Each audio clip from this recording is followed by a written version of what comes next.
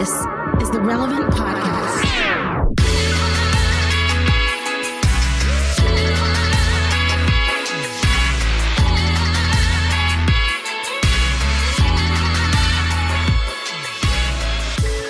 It's episode 964, and it's the Relevant Podcast here in Orlando. I'm your host, Cameron Strang, and joining me, oh my goodness, this is so weird.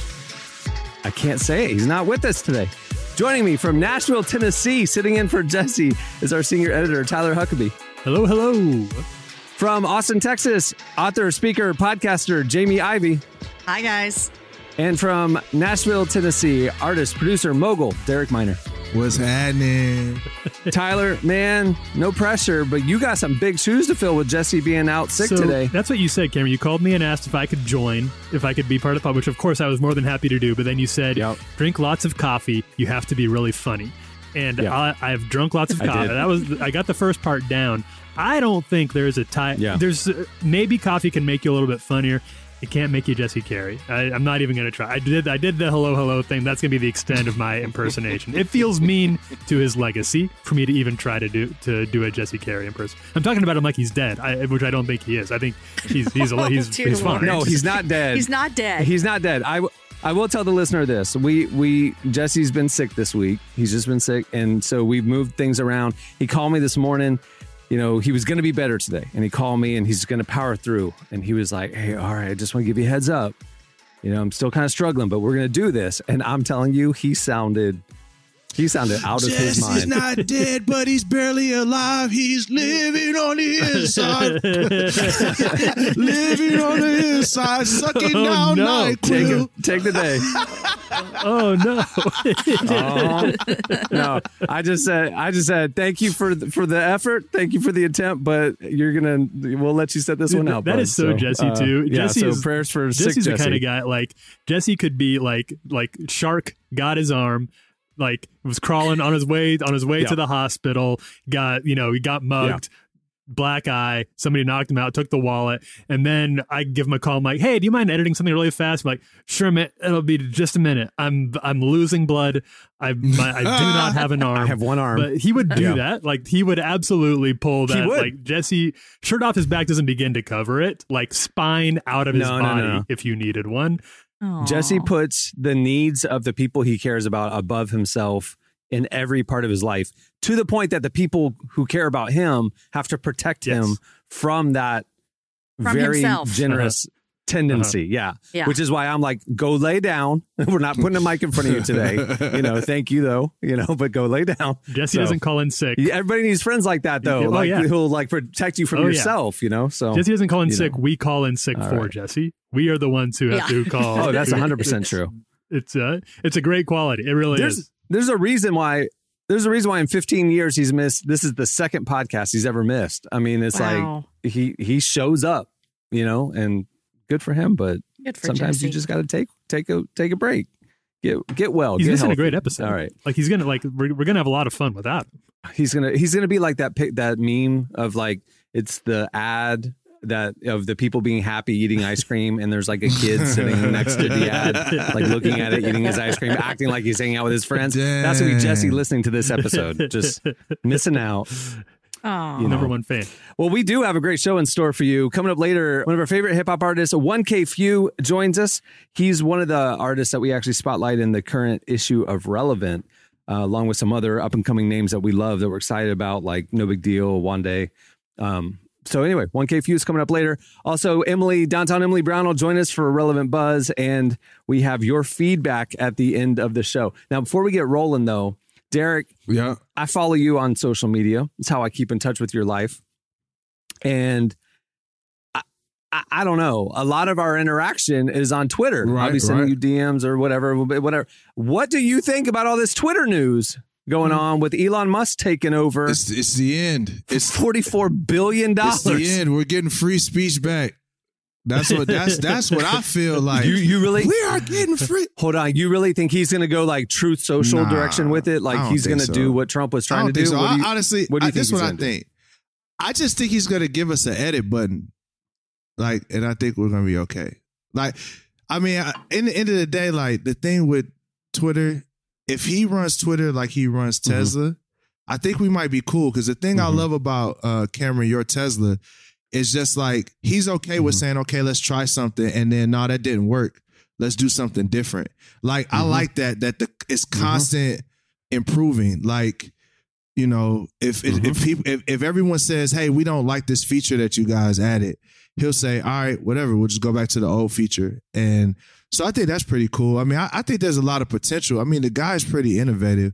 I'm not really pressed on it. I think people somehow made this into a political, and then some people made it into a woke versus unwoke thing. I'm like, it's just a billionaire buying a $1 billion company from another billionaire, guys. You got to relax. Here's my take on, like, why would he buy it? So angel investors, people who buy tech companies, it's all about valuation potential, growth, get 10x return on your investment. Yeah. Twitter is a mature tech company. Like, it is what it is. It has exploited every revenue stream it can, adding ads and different things. Maybe they'll add a little subscriber service, but it is what it is.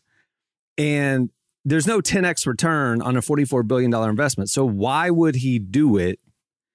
It's just a personal thing. And so all of a sudden I'm going, okay, if his only agenda here is personal interest, tinkering with it, not about making money, I'm actually wondering, what does he want to do? You know what I mean? Like, he's got something in his mind beyond an edit button that he's wanting to do with what he just bought, or else he wouldn't have paid $44 billion for it. If he paid $4 billion, just whatever. But the 44 is a major focus of his now. That's the expensive edit button for sure. That's what I think. That's what I'm saying. A $44 billion edit button.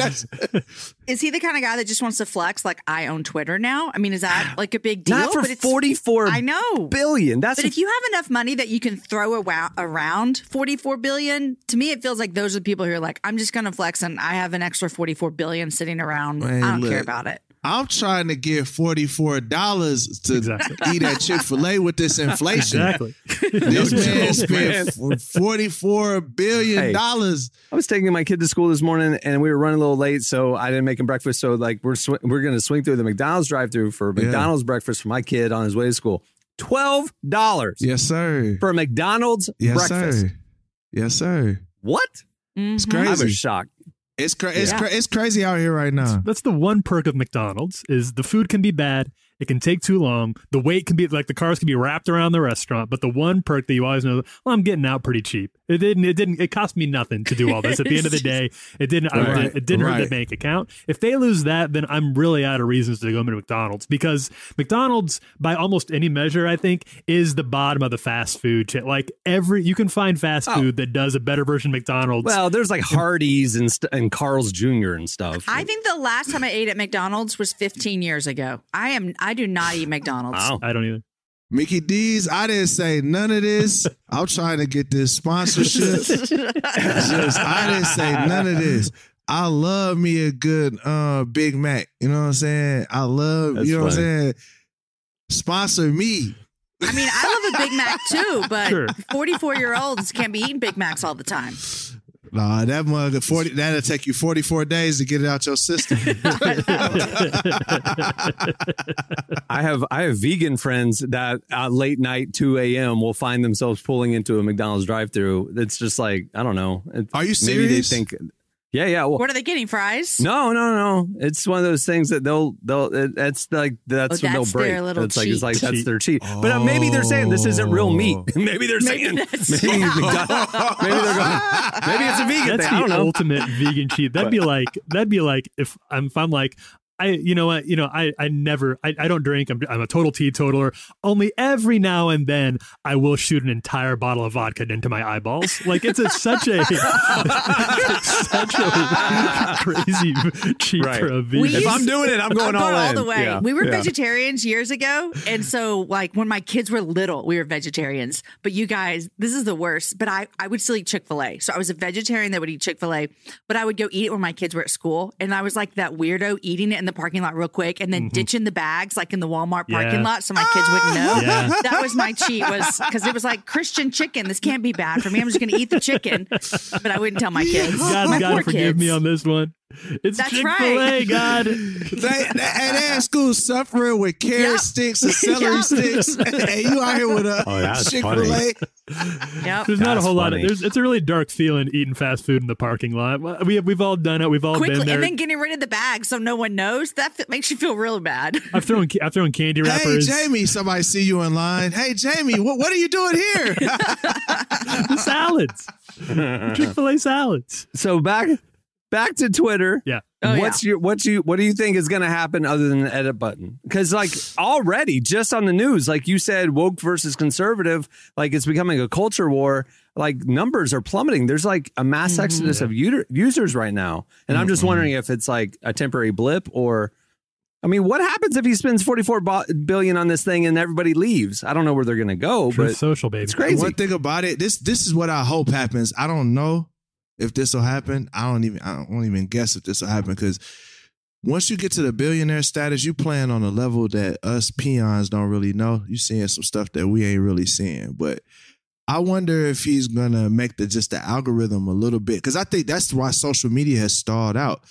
I mean, all of the algorithms are so pay for play that has killed the user experience. So I'm wondering if he might make the algorithm less restrictive in that way and maybe bank on trying to create a better user experience, which will in turn create more revenue. That's what I'm hoping.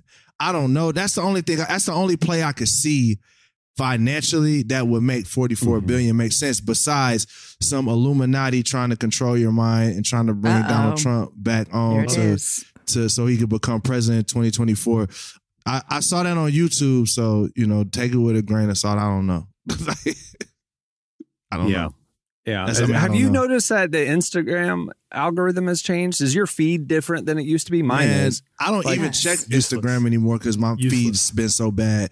Because the algorithm, I can only see like 3 people. It's all people they're suggesting for you. Like, I don't even know these Suggesting. people. Yeah, that's Right. it. Like 2/3 of my feed is like, hey, you interacted with this video, so here's other accounts. I'm going, Yeah. I hate it.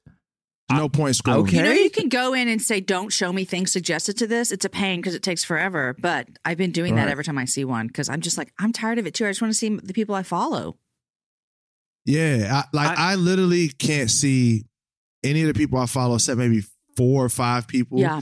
And then, it's just suggestion after suggestion after suggestion, which it feels like honestly, Facebook and Instagram, whatever they're doing over there at Meta, it kind of feels like we're going the way of MySpace. Because I remember MySpace, dating myself, but how bad the experience on MySpace was with just ad after ad after ad after ad after ad after ad. And I think that's, if Zuckerberg would just fix that, you'd have more people in Instagram. Think about, people have already built all these platforms. Nobody wants to just go to TikTok and build something else. Why are people going to TikTok? It's because when I post stuff, people see it.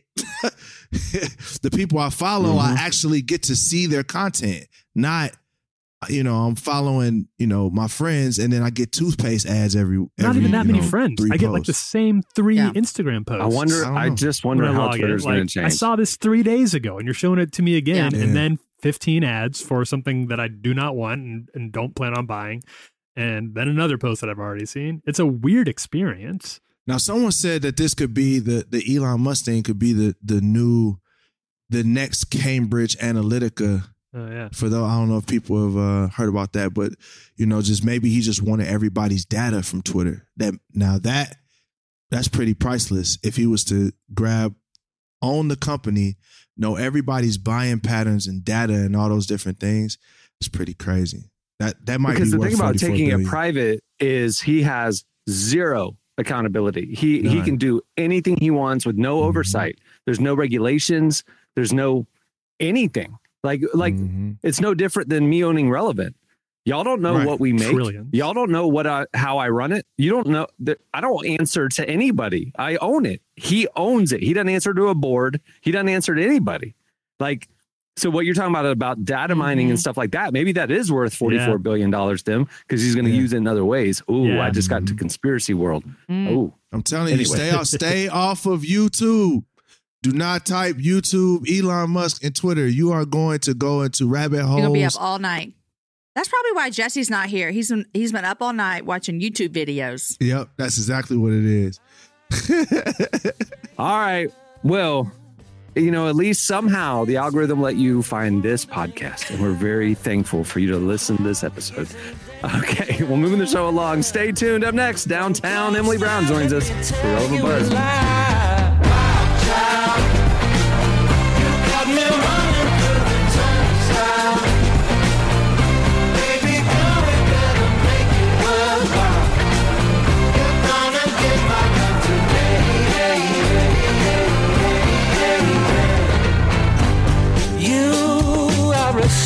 Dream with a tender heart and a beautiful smile. You're listening to the Black Keys. Song is Wild Child.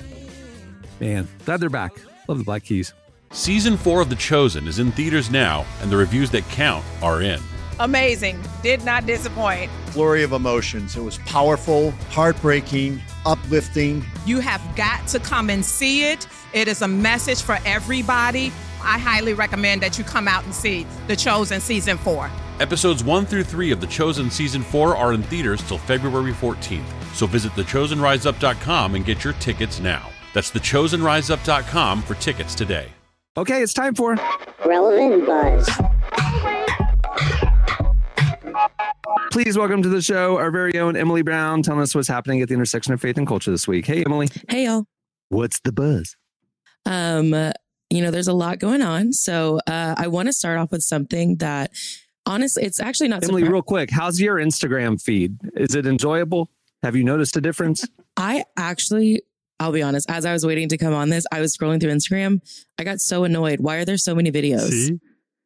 I'm so tired of Reels. Well, because they're favoring that now. I mean, obviously, they're upfront with that. It's all about Reels. I have they're taking TikTok for videos. I have Instagram for photos. They literally said in a earnings call that they are no longer a photo sharing application. They have repositioned themselves internally as a video application. Yep. So, well, fix the algorithm so when I post videos, people see it. Yeah.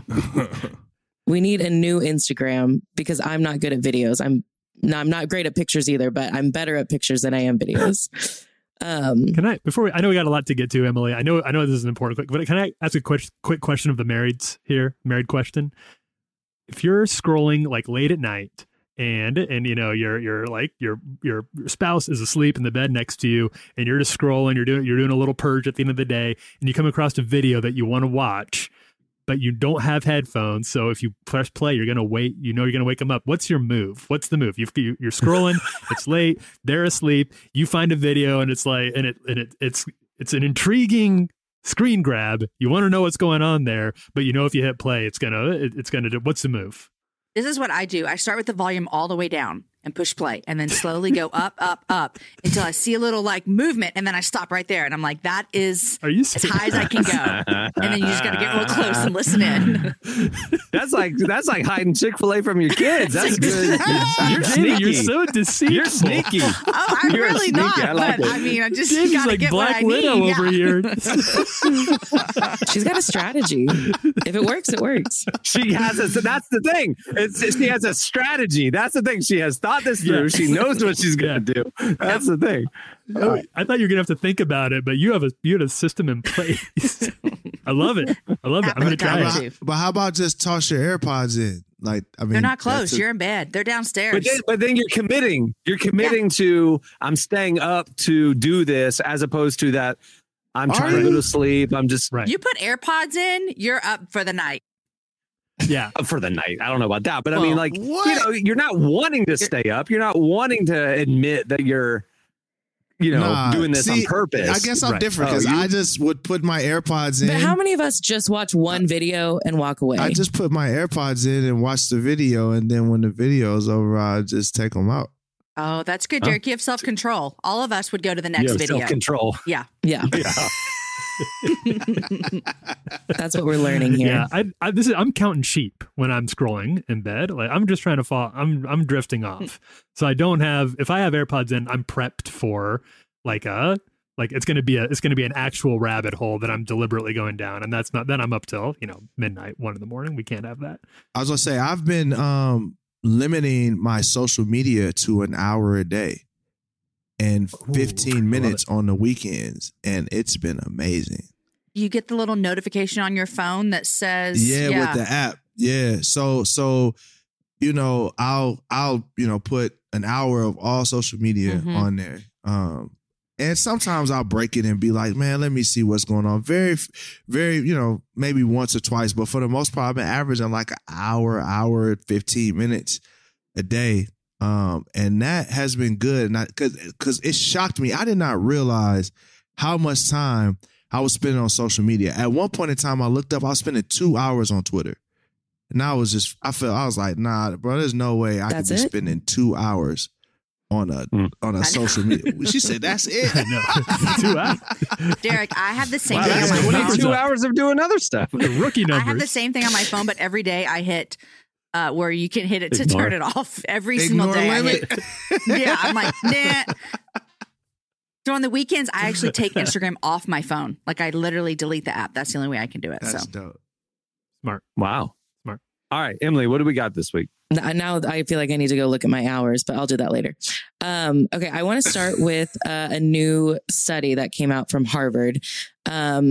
This is not shocking to me, so I'm curious if this is surprising to you. A new poll says that young voters really don't care about either political party. Like they're not leaning towards one way or the other. Which statistically, there's always been this idea that young voters typically lean like more liberal. And that's just kind of showing that's not really the case anymore, that neither political party has young voters like in their corner. And there's a lot of elections coming up this year. So if they want these young voters, they have to do a lot of work. Harvard talked with students to see, why do they feel this way? And they just kind of gave that they feel like neither political party is really addressing their needs, and that there's just a lot that they are not happy about on both sides. And a lot of it has to do with either social issues or economic issues, and just all around not great. And even a new poll showed that Biden's approval among Americans under 30 has fallen to about 41% in the last year, which was an 18-point drop, which is a huge drop. So even like the president, is it more just like they're saying they're not effective? Both parties aren't effective and they're not doing enough. So like the conservatives saying the conservative party is not conservative enough or getting enough of what I'm into pushed through, and the liberals aren't getting enough of my liberal causes pushed through.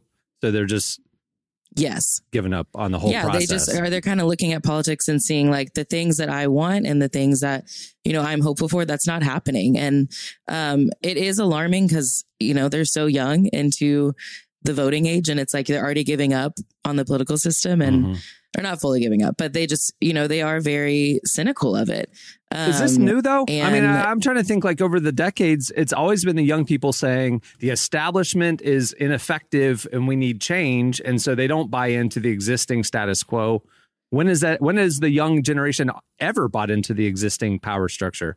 They've always not been okay with it, right? I mean, I was going to say, if the numbers are growing, it makes sense to me, because think about how politically we're so polarized in a sense. And then also I feel bad for anybody like that is just starting their career out trying to buy a house. Oh, yeah.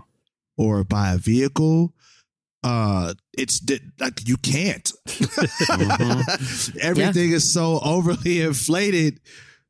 Where, what do you do? And then with all of the, fighting over the past, 4 years, some people seeing their grandparents in a different light, some people seeing their parents in a different light and saying, well, I don't want to be a part of that party. But then I could see why people would just throw their hands in the air and say, you know what, just whatever. They wave them like they just don't care anyway.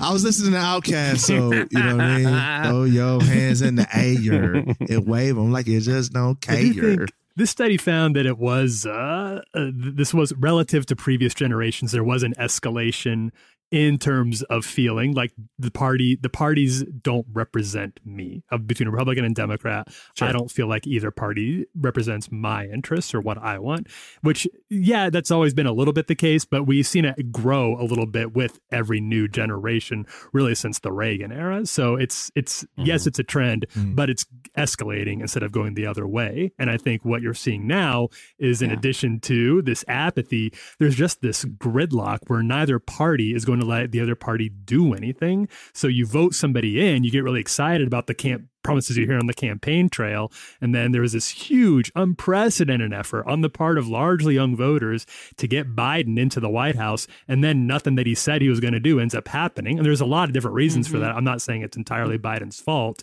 but when it doesn't happen, that feeds that apathy. Like, well, why did I go to the polls if none of the promises that he made, that I went in to make happen, are going to happen anyway? And then you'll see the exact same thing happen with the Republican administration as well, of course. So I think that's the apathy that you're feeling, is if there is no way for these parties to come together, which increasingly there really doesn't seem to be because they have very different visions of America, it's understandable that you'd be like, well, why am I voting anybody in if they're just going to basically try to keep the train on the tracks and not really make any of the changes I want to see? Here's the question I have. I want to throw this out to y'all and see what y'all think. Do you think that some of this is because we don't actually know how the political process runs anymore? You know, because really thinking about it, like, I don't remember Joe Biden. I could be wrong, but I don't remember Joe Biden saying he was going to pay off everybody's student loans. I remember him saying if a bill makes it to his desk, he'll sign it. You know what I'm saying? But I don't remember him making a promise, we're going to pay off everybody's student loans. But he said he would sign a bill if it makes it to his desk. So in other words, what he said was, if the House and Senate can fight it out and give me something worth having, I'll make sure that it gets through. So it's like a lot of people are like dunking on him for saying, you know, oh, Biden ain't even get the student loans done. It's like, there's nothing he can do if the House and the Senate won't pass it. There's no reason to throw your ire at him. You throw your frustration at your local representatives and senators. You know what I'm saying? So I don't know. And when I look at people's discord on politics, sometimes I'm wondering, I'm like, do we even know why we're mad, or who is responsible for what? I think along with that same line, Derek, is everything has gotten so politicalized. Like, even when we're talking about Elon Musk buying Twitter, you know, you've got the Republicans are saying one thing about it, and the Democrats are saying one thing. And it's a person buying a company that has, right now, that we know of, nothing to do with politics. But yet it becomes about politics and you take a side. And I think young people have watched that over the years and just has gone, this is like, I don't want to be a part of this.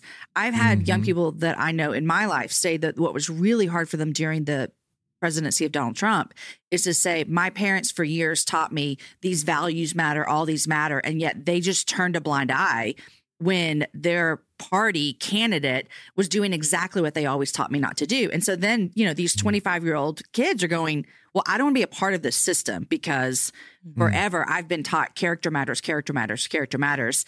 But yet the same people that taught me that are like, oh, who cares? We need, you know, this president in the office. And I think it just makes them go, this feels dirty. It feels like I don't want to be a part of this. And it messes with parts of their life that don't feel like politics need to be in it. That's what I've seen from young people these days. What's interesting to me, too, is really, if you think about politics as it affects your life tangibly, it's the local politicians that you should be paying attention to. Right. I'm living in Central Florida right now. Our local politician, Ron DeSantis, just dismantled Disney's special tax district. And guess who is going to have his property taxes grow by 25% next year? And because we're absorbing all the infrastructure, $1 billion bill, and and $2 billion of debt that was being held by that essentially county down there is now being absorbed into my county. Okay, local politics affect your life way more than DC does. So, like, hey, if you want to be an activist or whatever, you can get a grassroots campaign going in your neighborhood and get elected to your county commission. You know, you can make a difference, you know? So anyway, the whole thing about being disenfranchised with politics. Did you say 20%, Cameron? Side note, did you say your taxes is about to go up by 25%? That is astonishing. Okay, this is the truth. This has come out. So, okay, this whole don't say gay bill woke stuff Okay. DeSantis and the state legislature within a week pushed this bill through to dismantle this 50-year special tax district that Disney had. But it wasn't just Disney. There were 7 of these districts around the state that the state created to incentivize a certain type of growth and development and economic stuff and whatever. And they just did it out of spite with zero. This came out in the news with zero economic analysis of what would happen. And now after they've passed it, they find out that $2 billion of debt that district was holding is now going to be absorbed into my county. And all of the infrastructure costs, police, fire, water, that was being paid for by Disney to the tune of $800 billion a year is now going to be paid by Orange County residents by jacking up our property taxes by 25%. So they actually helped Disney out in a sense, because Disney's like, hey, they got out of it. Take these taxes. We'll literally take all this infrastructure, you know what? all of that. So to the cynicism of politics, why would he do that? If he's elected by Florida residents to do what's best for Florida residents, why would he ever do that? Right. He's not. Yeah. He did a culture war virtue signal to the national stage that I'll stand up to the wokeness. Wow. And he doesn't care about what happens to Floridians now.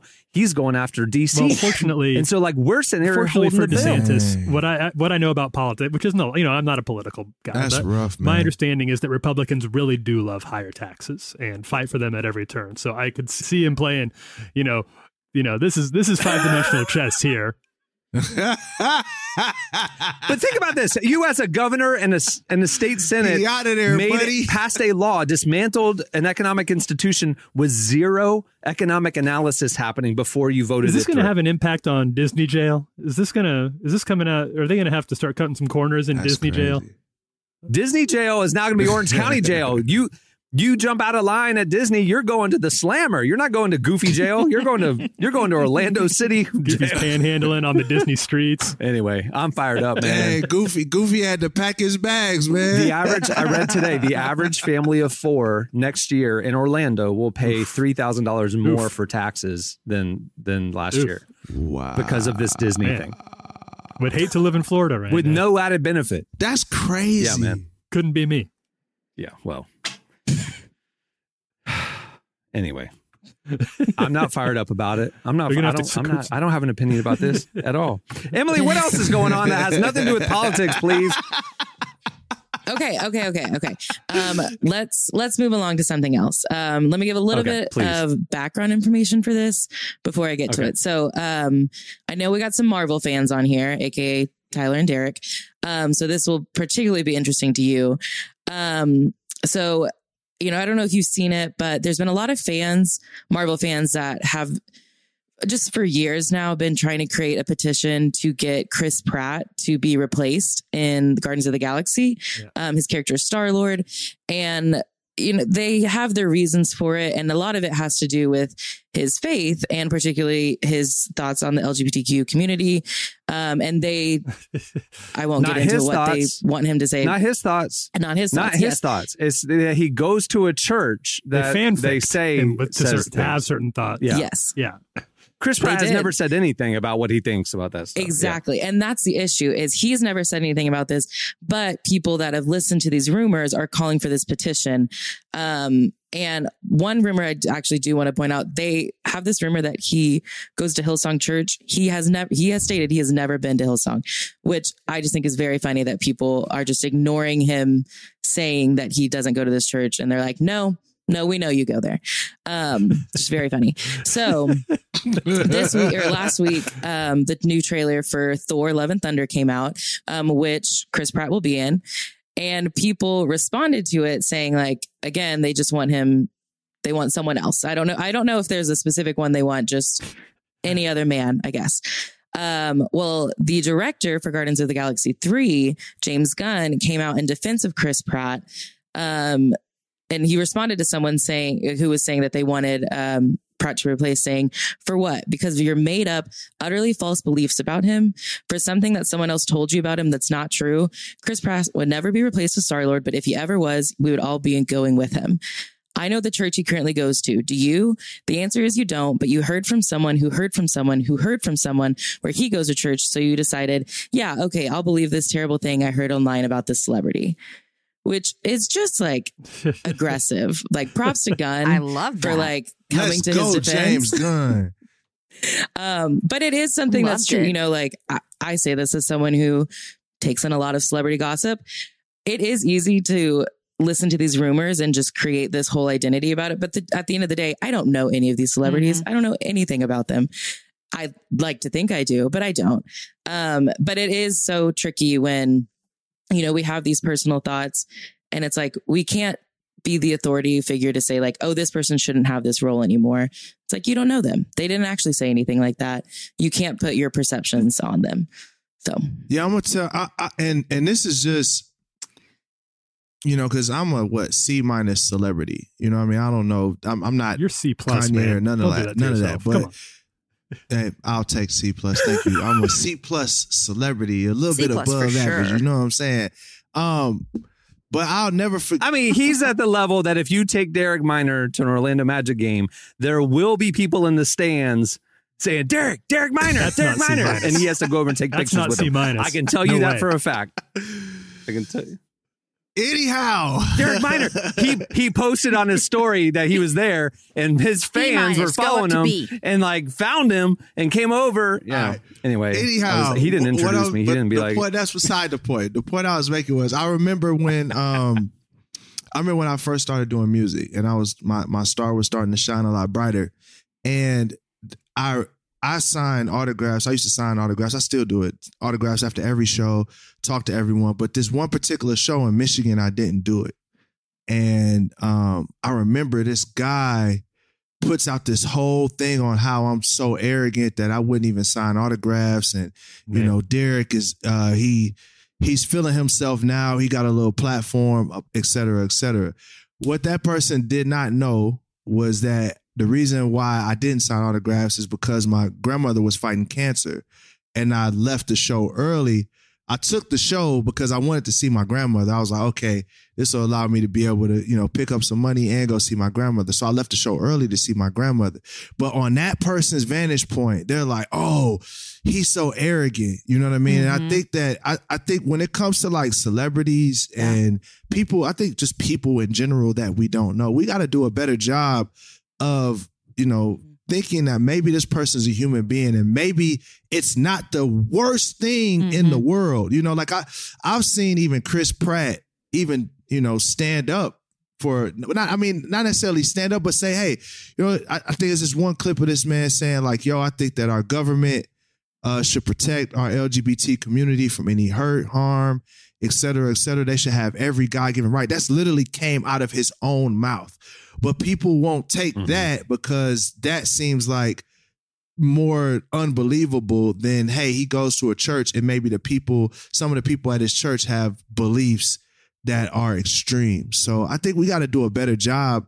And I think that's the sucky thing about, you know, online and social media is that it allows everyone to have a platform and just keep speaking and speaking and speaking and not know what they're talking about. So that's just my 2 cents. and you can't argue with the internet. You know, once a narrative snowball starts rolling, you can't stop it. And so to Pratt's credit, he set the record straight once and then just stayed out of it. Like he can't pick every fight. Seriously? And I'm glad to see other people coming to his side and fighting for him, you know, because hopefully, you know, because he can't. That would be so hard. Yeah, that'd be so hard. I'd want to defend myself every single It speaks time. to his character that so many of his friends have. Yeah. Tried to set the record straight about him. People who do not share his religious beliefs or even his political beliefs, as I understand them to be. And I will say that we cover a lot of these stories at Relevant. And if there's something that looks like a Christian is being sort of like maligned for their beliefs, it turns out to be a lot of heat and no fire. Like Christians are kind of making something up. There's a faux persecution narrative that's building around it. But this one, I do feel like Pratt gets kind of a bad rap on the internet. That he has very much to his credit, tried to set the record straight once, said people who actually care to find out the truth will be able to find out about it. And the people who have worked with him, as far as I can tell, the people who have worked with him have had really good experiences with it. And if somebody who's actually worked with him says something differently, then absolutely, that would be important to note that. But I just haven't seen any actual actual testimonies to the contrary that says people don't enjoy the person or find him to be a discriminatory person. Right. So I'm glad the gun is sticking up for him, and I hope that at some point the internet kind of turns a corner here, but I don't know if it will or not. Right. Mm-hmm. All right. What's the last thing you got, Emily? Weirdly, this also has some Marvel news to it, but not that much, so it's not that bad. It has to do with Tom Hiddleston. You're just pandering at this point. You're coming on. You know your audience. I've been watching Moon Knight, so I have been thinking about Marvel a lot. But we can't talk about Moon Knight because that would take a whole different podcast. No, Tom Hiddleston, who plays Loki, will be in a new Apple TV Plus series with Claire Danes. It's called The Essex Serpent. It's based on a book by Sarah Perry. It's about this woman who's very rational, and she moves to this small seaside town in like the late 1800s to investigate. It's called the Essex Serpent. Think like the Loch Ness Monster sort of thing. But she creates a friendship with a local pastor played by Tom Hiddleston. And the show says it's going to kind of just shine a light on the conversation between the connection of faith and science, which has come up so much in recent years. Just where do they intersect and how do they intersect? So I think it'll be a really good show. And it's Apple TV Plus, which we've talked about has been crushing it lately. Yeah, so absolutely crushing it. We're really excited about this buy one. on Apple TV Plus stock right now. So it's called the Essex Serpent, you said, and it's got this like faith element to it. Cool. Let's play some of the trailer. Here it is. A sea creature's been spotted. Is there something out there? That's what I'm here to find out. I've done some research. Into a mythical beast? Not mythical, real. The serpent is an invention, a symptom of the times we live in. So you're against progress? I'd rather believe in a creature people have actually seen than an invisible god. Well, there's a lot more where that came from. Make sure to follow Relevant. We're posting good stuff every day. Turn on notifications too, so you can see what actually. That's right. Being follow and turn on notifications. I feel like we're the YouTubers at the end of the video. Subscribe and follow. Like and subscribe. Like and subscribe. Hey guys. Subscribe. Link below. Now they're doing it like in the middle of the video. Like, hey, if you like what you're seeing, like, oh yeah, come on. All right. I'm going to start doing that on my music videos. It's going to be like this crazy production. And I would just turn to the camera and just be like and subscribe. All right. Stay tuned. Up next, 1K Phew joins us. I've got a million little problems. Everybody's got some. Everybody's got some. I've got a million little problems.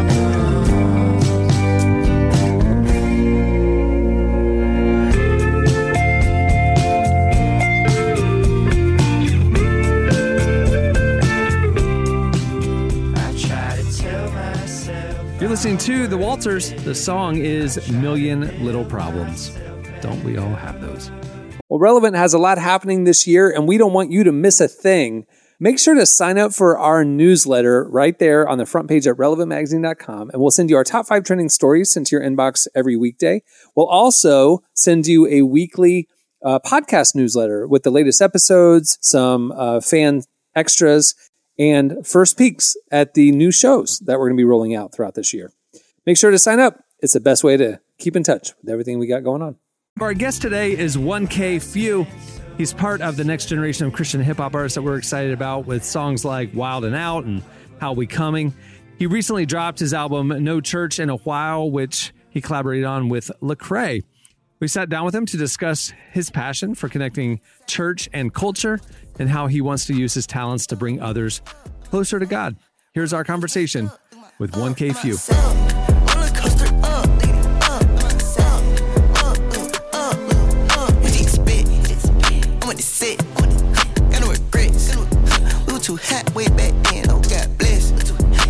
See all my dogs in big fits. Now what's next? Go get. But for the folks who are like maybe not like super familiar with your work yet, because I don't think we've talked to you before, can you give me just a little bit of your origin story, like how you got started and how you got to where you're at now? Man, I'm 1K Phew, man. I'm from the east side of Atlanta. Really, I'm just so Atlanta, bro. Like, I don't even know what to say. It's like I grew up, born and raised, in church all my life. But at the same time, I went to church in the 6, in the zone 6. And people don't know who Zone 6 is. Like, that's the east side, you know, of Decatur.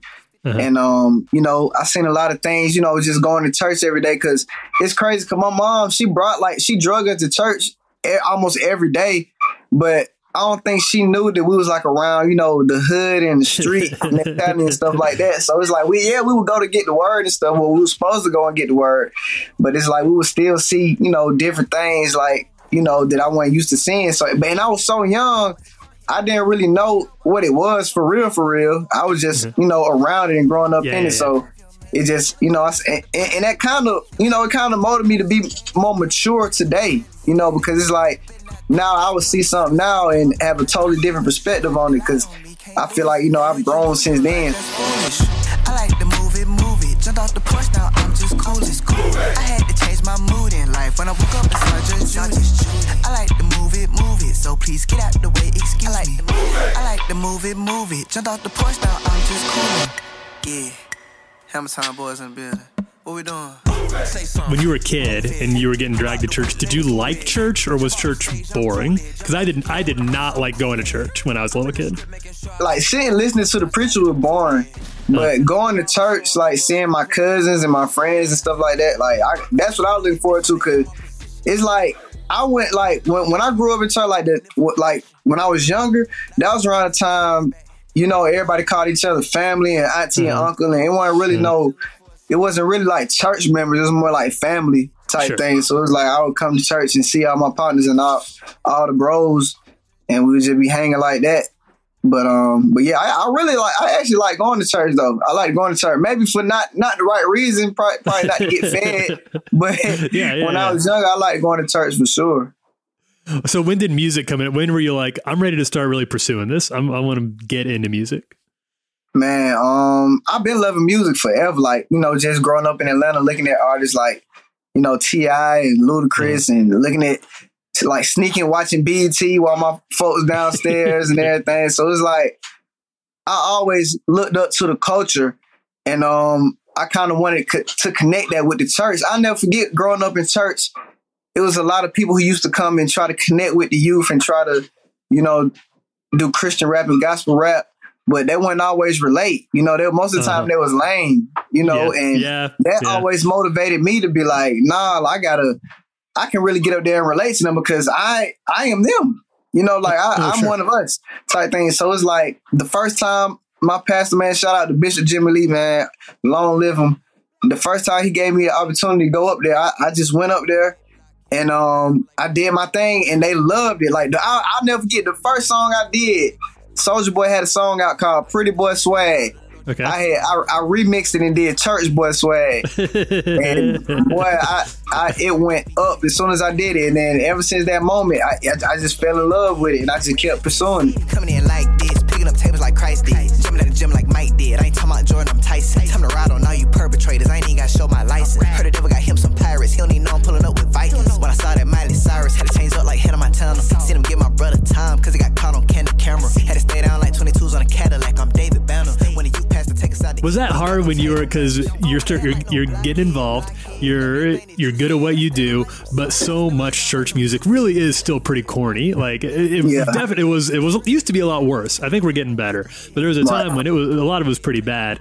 So were you like, I just don't know if there's a space for me to be like to be excellent at what I do, and to still be part of this? Did you figure that out early on? It was discouraging at first, but then it turned into motivation. Because I was like, I want to be the one to break the wall down. I want to be the one to really bring people in and really bring the connection in. Because I feel like it is still some things in the gospel world and in the CCM world where they don't really take hip hop and rap, you know, that serious as they do the other genre. And I just feel like it's just time to break that, because hip hop is really the biggest genre, you know, like all around. Easy. Oh, so I feel like it's just time to break that mold and really walk in confidence. I feel like really what was holding some of us back was we weren't really confident in our calling type thing. And I really had to sit down and realize that I can't really run away or try to make others feel comfortable. I can't try to make people in the street feel comfortable by selling out, and I can't make the church feel comfortable by, you know, not being myself. You know what I'm saying? So I really just had to follow my purpose and what the purpose God gave me. And he just told me to just use his sauce. Like for him, like he already gave me the swag. You know, it's like it's up to me who I'm going. It's up to me who I'm going to use it for. So I just really had to be intentional in walking in that. So I feel like, man, as long as we have confidence in our purpose, the sky the limit. Like we gonna take off. It's like I ain't even discouraged about what's going on. It's like it's gonna take off. Did you find that once you were able to like embrace that, like, okay, this is the calling, this is what I'm gonna do. Once you did that, did you find that you were able to like improve as an artist too? Like, yeah, give you confidence to raise the ceiling on just your skill? It freed me to talk about the real. Like it freed me to really, you know, express my feelings and express my thoughts. Another thing with me too is like, I think I'm going on like year number 2, I think, but I really stopped writing. As well. It's like I don't write when it comes to music. So it's like when I go in, I just go straight to the mic and is that right? say my thoughts like line by line. I say my thoughts line by line, and that's cool. That's really helped me to not limit myself in what I'm talking about and really let people know where I'm at that moment. Like at that day, like however I'm feeling, whatever's on my mind, it's gonna come out. And that's what I really want my audience to connect with, that I'm authentic, I keep it 1,000, and I'm, you know, I ain't gonna put on. It's like that's just what it is. Father God, can you please help me be perfect like the whole church is? They trying to tell me I'm worthless, like I wasn't smoking with the church kids. And I know I wasn't just tripping when I seen the pastor make a little purchase. He said, son, don't you go tell nobody, now get your butt back in service. So I got a pop it for the paparazzi. I'm a gospel rapper, time to copyright it. When I told the streets, they all got excited. Now I'm in a trap because I got invited. You mentioned that, and I think this is true, that there are still some people out there who just don't take rap super seriously as a genre, who don't take hip hop seriously. Why do you think that when it's been around for such a long time, we've had so many artists, like the biggest, not just the biggest, but also the best artists out there are definitely rappers. Why is it still fighting for that legitimacy, do you think? Man, I feel like in the church, it's definitely looked upon as that because, you know, hip hop is more rugged. You know, when you think of hip hop, you don't really think of positive images when you think of hip hop. So I do feel like that's why the church kind of runs from it. As soon as they hear rap, as soon as they hear the word hip hop, they automatically think of drugs, booty shaking, all type of stuff that ain't really, you know what I'm saying, got to do with us and what we talking about. But just because it got something to do with rap and hip hop, they automatically related to that. So I feel like, man, we just got to go up with it. Like I said, we just got to be confident in what we do. And once the mainstream and whoever start to embrace it, I feel like the church will too, because sadly, sometimes I feel like the church sometimes jumps on the trend of what the world got going on. Yeah, that's you know true. what I'm saying? Oh, sure. And you see it all the time. I feel like, you know, a lot of worldly artists come on to the Christian lane and it's crazy and it's huge, you know, and I just feel like it's about that time for us to have that same impact and really stand on what we standing on. Because I do believe the reason why they have that impact, like people like Kanye and Justin Bieber and stuff like that, is because they stood on what they stood on. Like they're comfortable in their skin and who they are. You know what I'm saying? And I feel like we just got to take that same approach, not the negative way, but the Christ way. All I gotta do is make me one call, that's all. Reminiscing, leaning on the county jail wall. All I wanna do is go to heaven. I know some of y'all thinking I'm just trying to go to hell. Well, no. What I gotta do to keep my brothers on the safe side. Lost so many homies, I wish I could change a lot. That was 1K Phew. You can read more of that conversation and in the latest issue of Relevant, the spring issue, digital issue. It's out now. You can read the ad-supported version for free at relevantmagazine.com, or if you want the enhanced edition ad-free, you can subscribe to Relevant Plus. He's in there with some of our other favorite artists like Wande and No Big Deal and others. So go check that out. 1K Phew, spring issue of Relevant. Okay, stay tuned. Up next, it's your feedback. You'll be mine.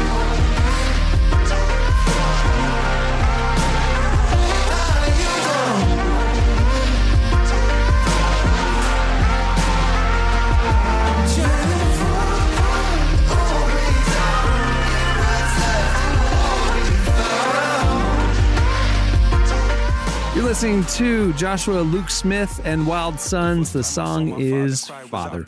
Okay, it's time for your feedback. So if you listened to last week's show, we talked about my home office / podcast studio might just be haunted. We had some weird computer stuff going on. The aquarium, it was some weird stuff happening late at night. It was just bizarre that day. Things have calmed down. I have replaced the computer. I'm on a different computer now, and no fish have committed suicide since last recording. So this is great. We're good. I think we've cleansed the aura in this room. So good news. Anyway, and people have been tweeting me that, yes, absolutely, your office is haunted. So you can get out of there now. So anyway, we asked you for the feedback. What is the craziest or strangest experience you've had while you were home alone? You guys hit us up on Twitter at Relevant Podcast, and here are some of our favorite replies. My man Caleb Brooks said 2 burglars tried to break in, and I had to booby trap the entire place to protect myself and my family's belongings. Okay, Macaulay Culkin over here. I've said on that show that I have a story of the creepiest, and I will tell it when we're done reading this stuff. It's like this dude. Derek, I think you're missing. It said there's a follow-up tweet here. The same thing happened again next year in New York City. He had to, it was the craziest thing. Same 2 burglars too. Oh no. Corbin said this. He said when he was 12, he woke up to loud scratching on his headboard, which that's freaky anyways.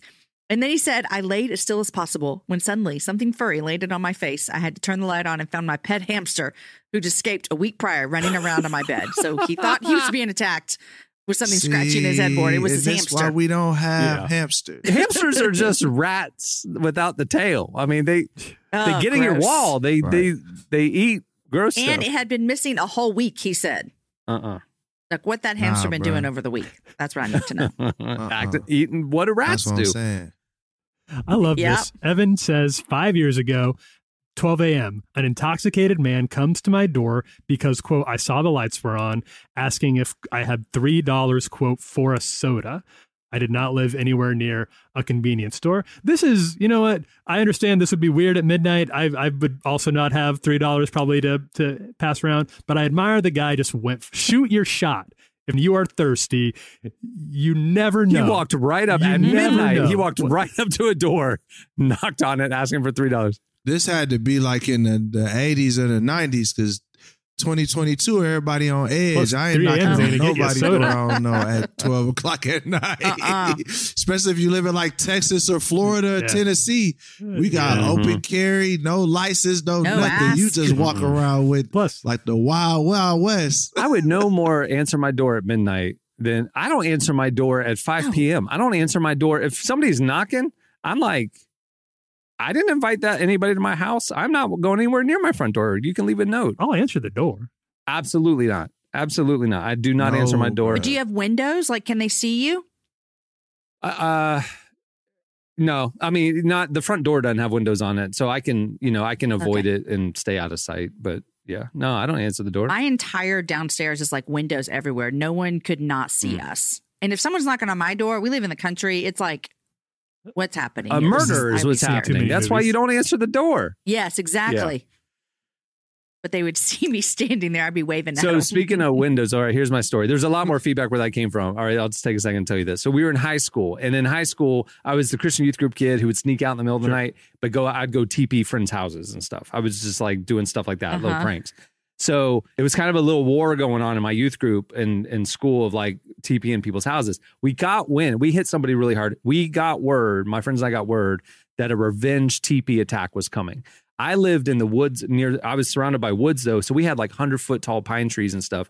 And if we got TP'd, my parents made me clean it up. So I was like, I am not going to let my house get TP'd. So I got like 10 friends and we were basically going to ambush them. Like, so when people showed up at 12-1 to TP my house, we were going to ambush them. Okay. And just, youth group pranks. So we're all around my neighborhood. We're positioned everywhere. We have walkie-talkies. We have lookouts, all this kind of stuff. It gets to be about 3 a.m. Nothing's happened. Oh, man. Okay. So we go back inside my house and we're all just hanging out in the family room. Lights are out. We're watching a movie. Was this a school night? No, it's weekend, summer break, I don't know. So we're all just like hanging out, watching a movie, chilling. It's a big sleepover. There's like 10 of us. All of a sudden, 3 a.m, we see a flashlight in the backyard. And I'm going, oh, this is good. They're coming for the backyard teepee attack. So we all quietly go out the front and garage doors and then come around both sides of the house to trap the friends in the backyard who were going to teepee us. Okay.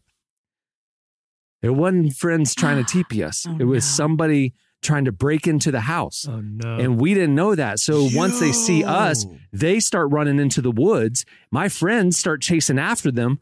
And basically, we're in the thick of Florida woods and swamp chasing after somebody with people with flashlights. We don't know. Turns out the next day, there was an escaped convict that had been burglaring houses in the area. And there were helicopters and cops and like SWAT teams and stuff. The cops were so mad at us because they're like, this person could have been armed. Y'all could have been shot. Don't ever chase people at 3 a.m. You know what I mean? Like, call 911.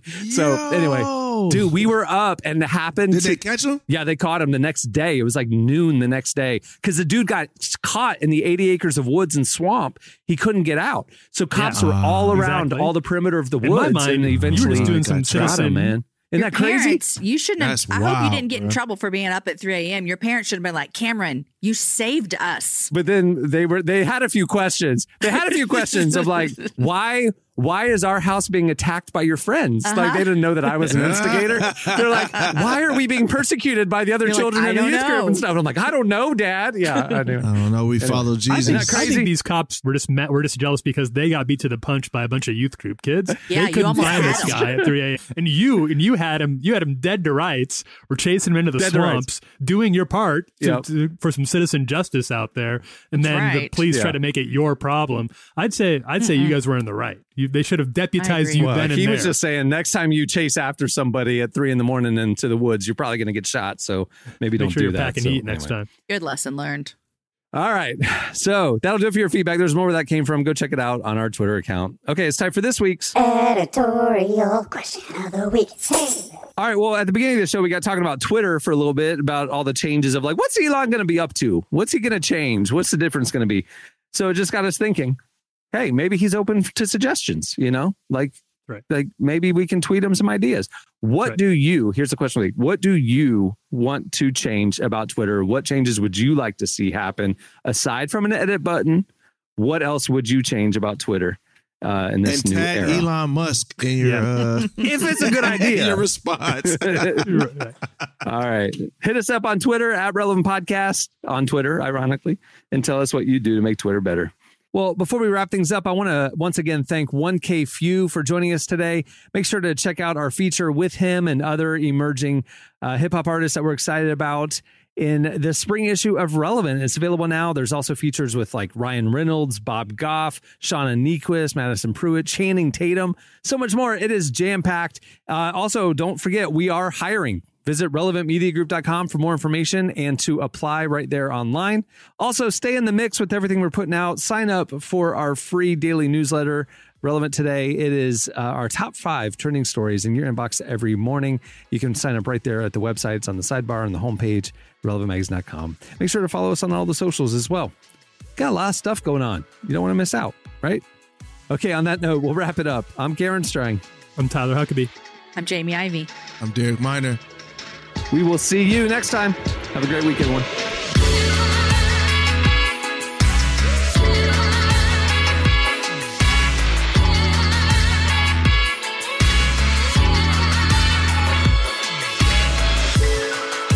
Thanks for listening to the Relevant Podcast. Check out our features, interviews, and news updates every day at relevantmagazine.com. And make sure to follow Relevant on Facebook, Twitter, and Instagram for the latest.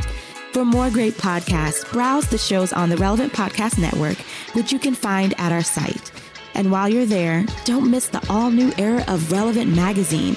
A new issue releases every other month at relevantmagazine.com.